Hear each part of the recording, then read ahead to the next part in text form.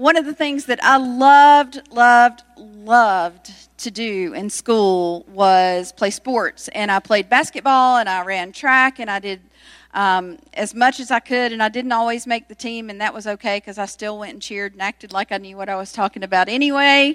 But one of the stories that encouraged me to do that is one that is about a gentleman by the name of Roger Bannister. Does anybody know who Roger Bannister is? Got 1, 2, 3, 4 in the back. For years and years and years, people just said a sub 4-minute mile was just an impossibility. Roger Bannister was a medical student. He was an athlete, and his goal was to break that 4-minute mile barrier.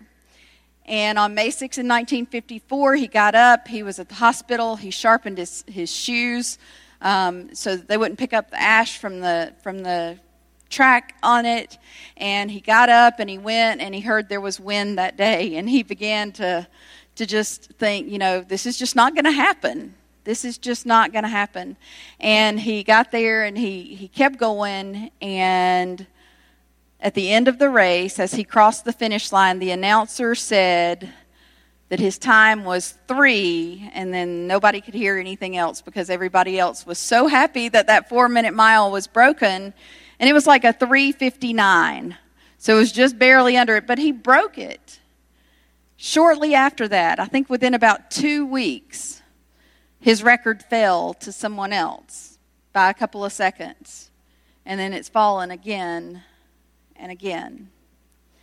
He had faith that it could happen, and because he believed it, and he had the courage to believe it and step out, others began to achieve things that no runner ever thought possible for years, since the Greeks had been running. Faith is a powerful, powerful thing. As I began to prepare for today's sermon, this was probably 6 weeks or so ago, I had been listening to a book called Fearless, and I'm going to share a little bit of that with you in the sermon, but one verse just came to mind for today's sermon, and that was Joshua 1:9. We're going to stand tall like this giraffe, so I like that. Have I not commanded you? Be strong and courageous. Do not be afraid. Do not be discouraged, for the Lord your God will be with you wherever you go. Amen? Why are we afraid? Has anybody in here ever gone through life and just encountered nothing but faith and courage the whole entire time and never been afraid? Good. I'm not alone. We have great fears, from the fear of not mattering in this world to the fear of disappointing God or our families, to not doing what we need to for our families, to overwhelming challenges. And we can all, I'm sure, compete in the what ifs and predicting the negative scenarios that'll happen. If I go back down this road again, it's just going to be a disaster. If I get up and try to go run that race on Saturday, I'm probably just going to fall and bust it, and everybody's going to laugh at me, and so I'm not even going to go. I'm not going to attempt it. We have fears of violence, especially in today's world, coming off this week of news from Orlando, of news from around the world when our hearts have been broken.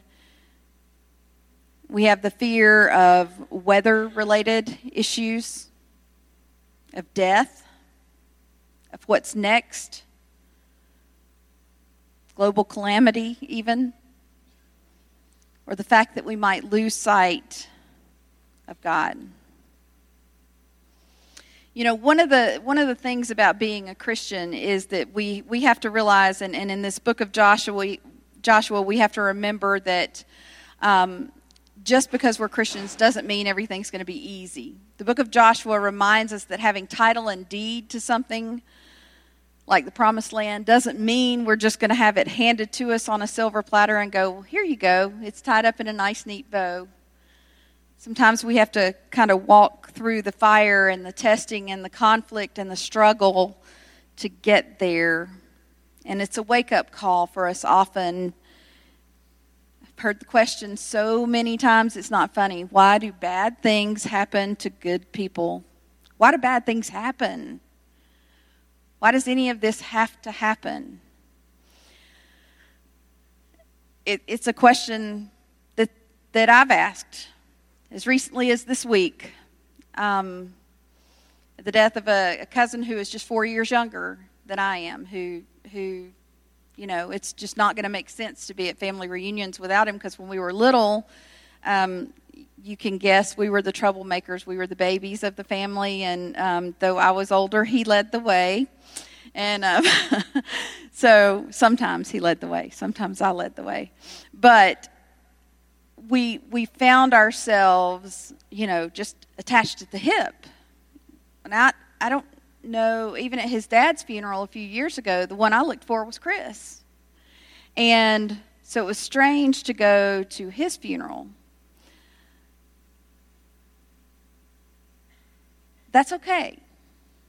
It's okay for us to feel that deeply. It means our hearts have been opened. It means our hearts have been touched. And we're stepping out in faith knowing that love is going to win in the long run. Love is going to be the thing that steps out, and that God is going to be there for us. Life may be full of battles and conflicts, but in the end, we can have a victory in God. John Eldredge in Wild at Heart speaks about a man's character. And since it's Father's Day, I'm going to lean a little bit towards the guys today. And one of the questions that he poses comes from a belief that in every man's heart, that there's just fundamental questions. They can't be answered by a meme on Facebook or a magnet on the refrigerator. They're deep-hearted questions. Who am I? What am I made of? What am I destined for? They're powerful, powerful questions. One of the things that Joshua does is it tells the story of a search for a destiny, a place in life where God has called people to, and he's leading them there. And guys, and ladies, y'all understand I'm talking to you too, but I'm going to focus on the guys. I know that each of you has some way in which you are leading someone, whether you know it or not. It may be the child who is watching you always, that you don't even have a clue is there, but they see you. I saw it this week at Vacation Bible School. Many times the kids would be watching the adults, and the adults would turn around and be surprised, and sometimes, you know, we got caught on our phones. I admit it. Don't tell Brooke. She'll get me. But they also caught us in great moments when we were, you know, listening attentively to the child who had something important to say. And that child may not have thought it was that important, or somebody else nearby may not have thought it was that important, but because we listened and they saw that we listened, they knew they mattered. Our bishop and his wife are retiring, and we will have a new bishop in September, and we had a reception for them, and we had an opportunity to write note cards. And I'd had several youth delegates that would attend conference with me for 3 of the 4 years that I was in Chatsworth. The first year that I was there, they didn't get to go with me, but the other 3 years they did. And the thing they left conference saying was, we matter because we know we matter, because the bishop told us we matter. And I said, did he tell you you matter? And they said, he told us we matter because he listened to us. I was afraid my voice wasn't going to be heard, and I was afraid to even go talk to him. And he made it so easy.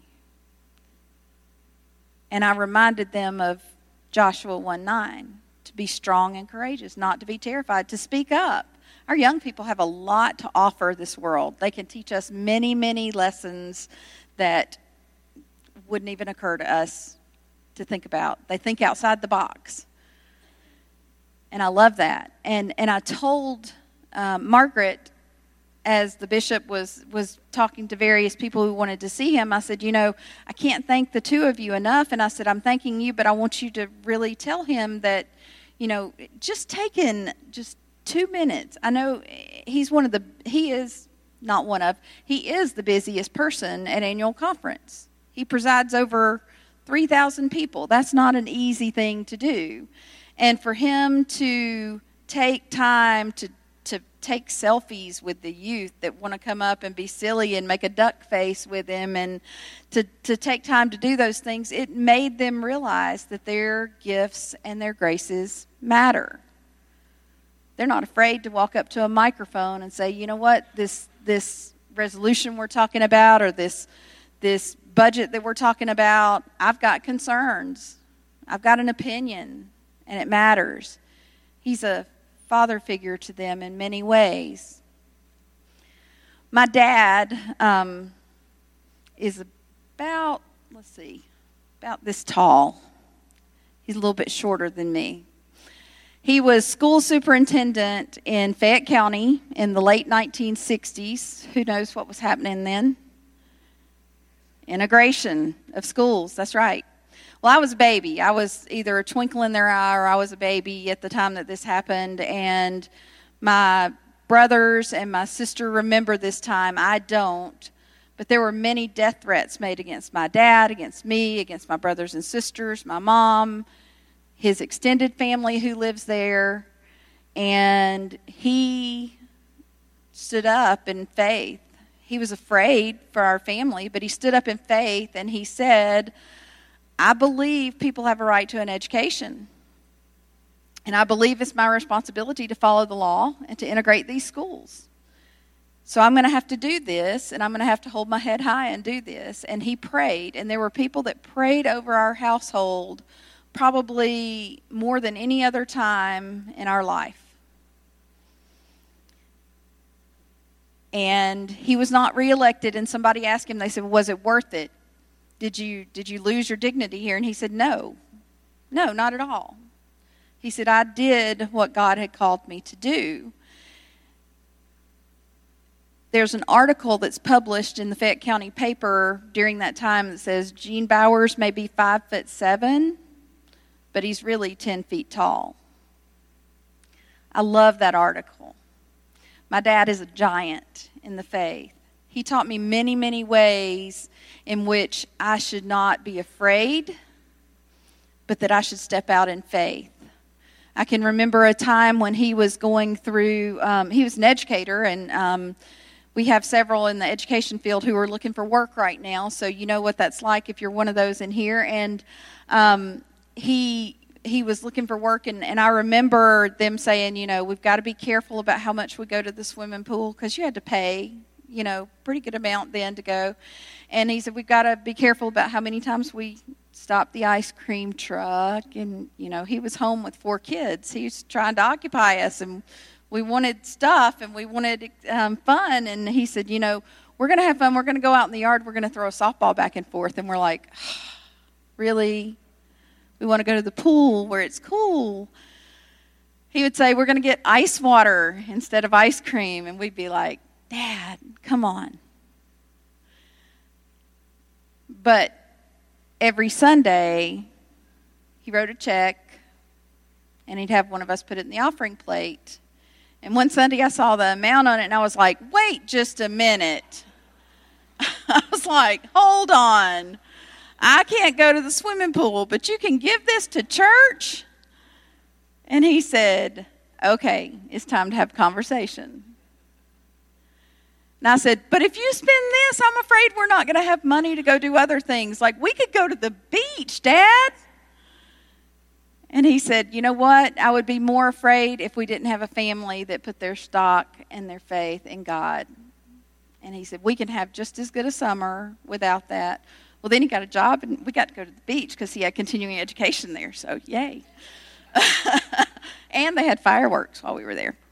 So that was, God has a way of answering these things, and men have a role in stepping up and being like Joshua so that we can stand tall. I can't imagine the experience that was for him to have a family of 6, and we were always a 2-income family with my parents, and to have a family of 6 and for him to worry about it because he always felt like he should be the provider. But he taught me so much, and he taught me things that I carry into the Job Network ministry here. And I use this verse with folks who come in and they say, I'm afraid of where the next month's rent is coming from. I'm afraid of the fact that my kids are going to be disappointed in me because I don't have a job. I'm afraid of the fact that I may not be able to make a contribution, or that I'm going to find myself, just completely going under here. And it's tough. It's tough. Those are burdens that are awfully hard. Fear will take a hold of us in mighty, mighty ways. There's a story about one of the bombings in London that the sirens went off and people began to run for cover, and nothing fell. 173 people died that night, but not a single bomb was dropped. Fear caused a stampede, and that stampede crushed people, trapped people, and left them totally in just a phase of catastrophic loss in their communities because of the fact that they were so afraid they weren't even looking out for the other person around them. They were just running right over the other person. I'm not sure what I would have done in that situation. I can't judge them because I don't know what I would have done. I might have run and knocked somebody over too. I don't know. I've not been in that situation, thankfully. But what I do know is we all come out better when we look out for each other. Joshua was someone who knew that strength and courage come from recognizing and relating to God's will and having a sense of call and destiny in his life.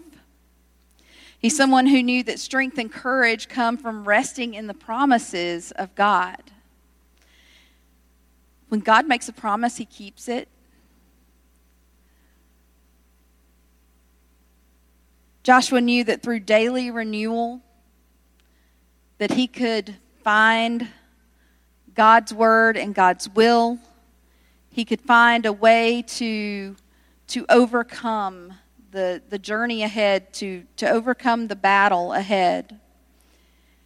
Logistically, he knew that there were different things ahead of him, and he sent the spies out because of that. He thought smart. This is going to sound strange. He thought smartly. Does that make sense? He took time to pray about it, to lay out a process that he could lead his people in the best way possible, and to listen to God. I love the song that talks about the Battle of Jericho, Joshua and the Battle of Jericho, and how the walls come tumbling down. Can you imagine the look on their faces when he went to his troops and said, you're going to march around this city for 7 days, and you're going to blow trumpets, and we're going to win? And they were probably like, he's had a little too much sun and not enough water. But because of who he is and because of who he put his faith in, they weren't afraid to go grab that instrument and march.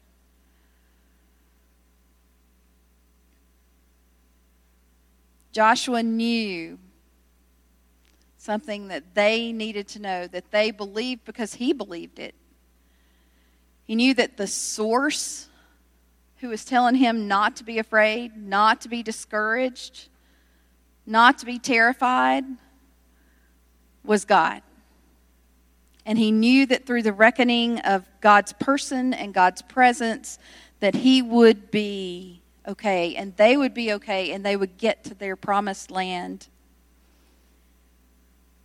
Because of his courage, Joshua could go to the people and he could immediately tell them, this is what we are being called to do. He confidently showed faith in God in any task they had that laid ahead. And he had a clear understanding of all that laid ahead of him. That's a tough thing to do in life. That sounds really easy and really wonderful on paper, but it's not always easy. I'm sure the Brazil team could identify with this right now. They've planned, they've packed their bags, they've prayed, they've done all these things. Joanne and some others know the tasks that lay ahead of them, but the new ones don't. I'll never forget the look on Allison Wallace's face when she told me she was going, and I said, good, it's about time. And she said, would you stop? She says, people need to quit affirming this. And I'm like, hey. I had somebody come to me and say, I think I'm supposed to go to Kenya. And I said, yeah, I know you are. And they said, quit it. I had the same look on my face when Bishop Juan came to me and he said, you're going to be in the Philippines in January. This was a few years ago. And I said, okay. He says, God's telling me this. And I said, God hadn't told me anything. About 2 days later, I went up and I said, I'll see you in January. And it was one of the best things that I could have ever done. One of my favorite groups is Sanctus Real. They're a Christian group. They're not super widely known or anything like that, but I got to see them in concert with my youth at Center Valley. And while we were there, we had, and we didn't know they were going to do this, but we had been talking about the role of men and women in the church and different things, and they all wanted to see men who were strong and women who were bold because of the strength of how we complement each other. And the lead singer got up and he started talking, and he Matt Hammett is his name, and he started talking and he said, he says, I'm a dad and it's pretty scary sometimes. He said, the song we're going to sing, it's a personal confession. It's a prayer of mine.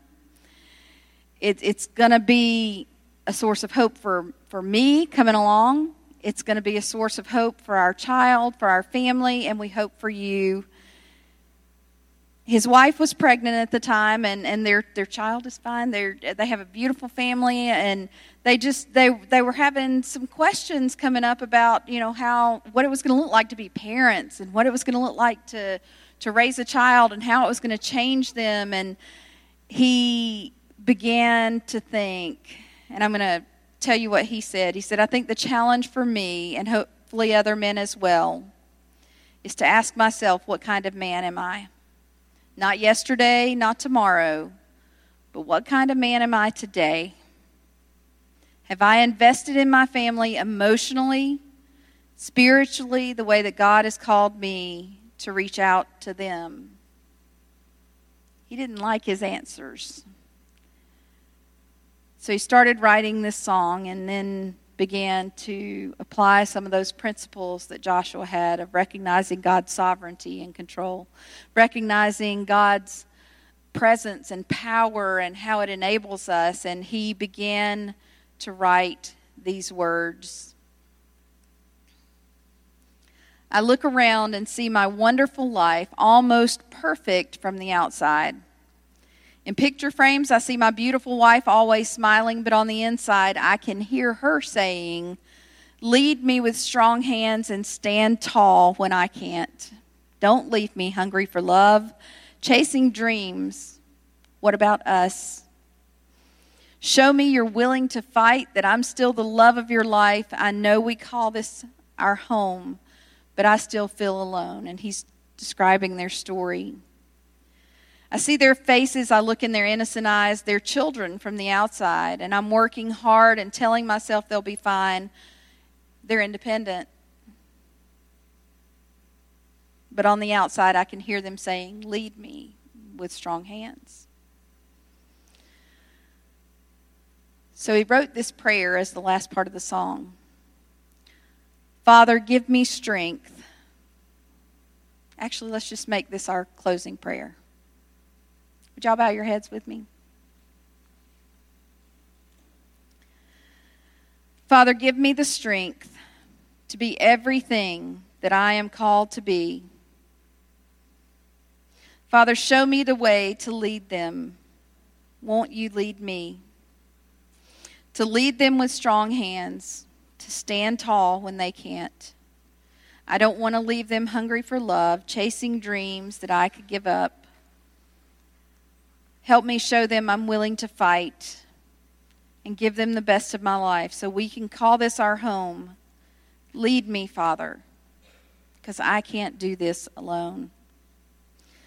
Lord, we come to you this day as a people who want to live in faith and not in fear, who want to come and seek your will and seek your mercy and your grace, who want to seek your strength to be bold.